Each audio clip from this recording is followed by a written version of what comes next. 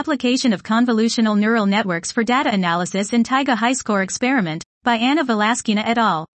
The TAIGA Experimental Complex is a hybrid observatory for high-energy gamma-ray astronomy in the range from 10 TeV to several eV. The complex consists of such installations as TAIGA-IACT, TAIGA-HiSCORE and a number of others. The TAIGA-HiSCORE facility is a set of wide-angle synchronized stations that detect Cherenkov radiation scattered over a large area.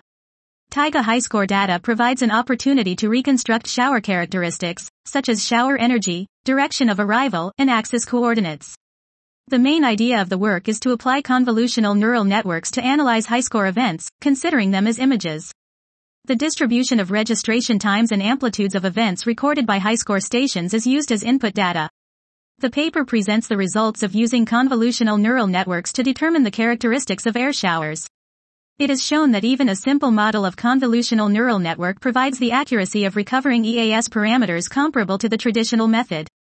Preliminary results of air shower parameters reconstruction obtained in a real experiment and their comparison with the results of traditional analysis are presented. This was Application of Convolutional Neural Networks for Data Analysis in TAIGA-HiSCORE Experiment, by Anna Valaskina et al.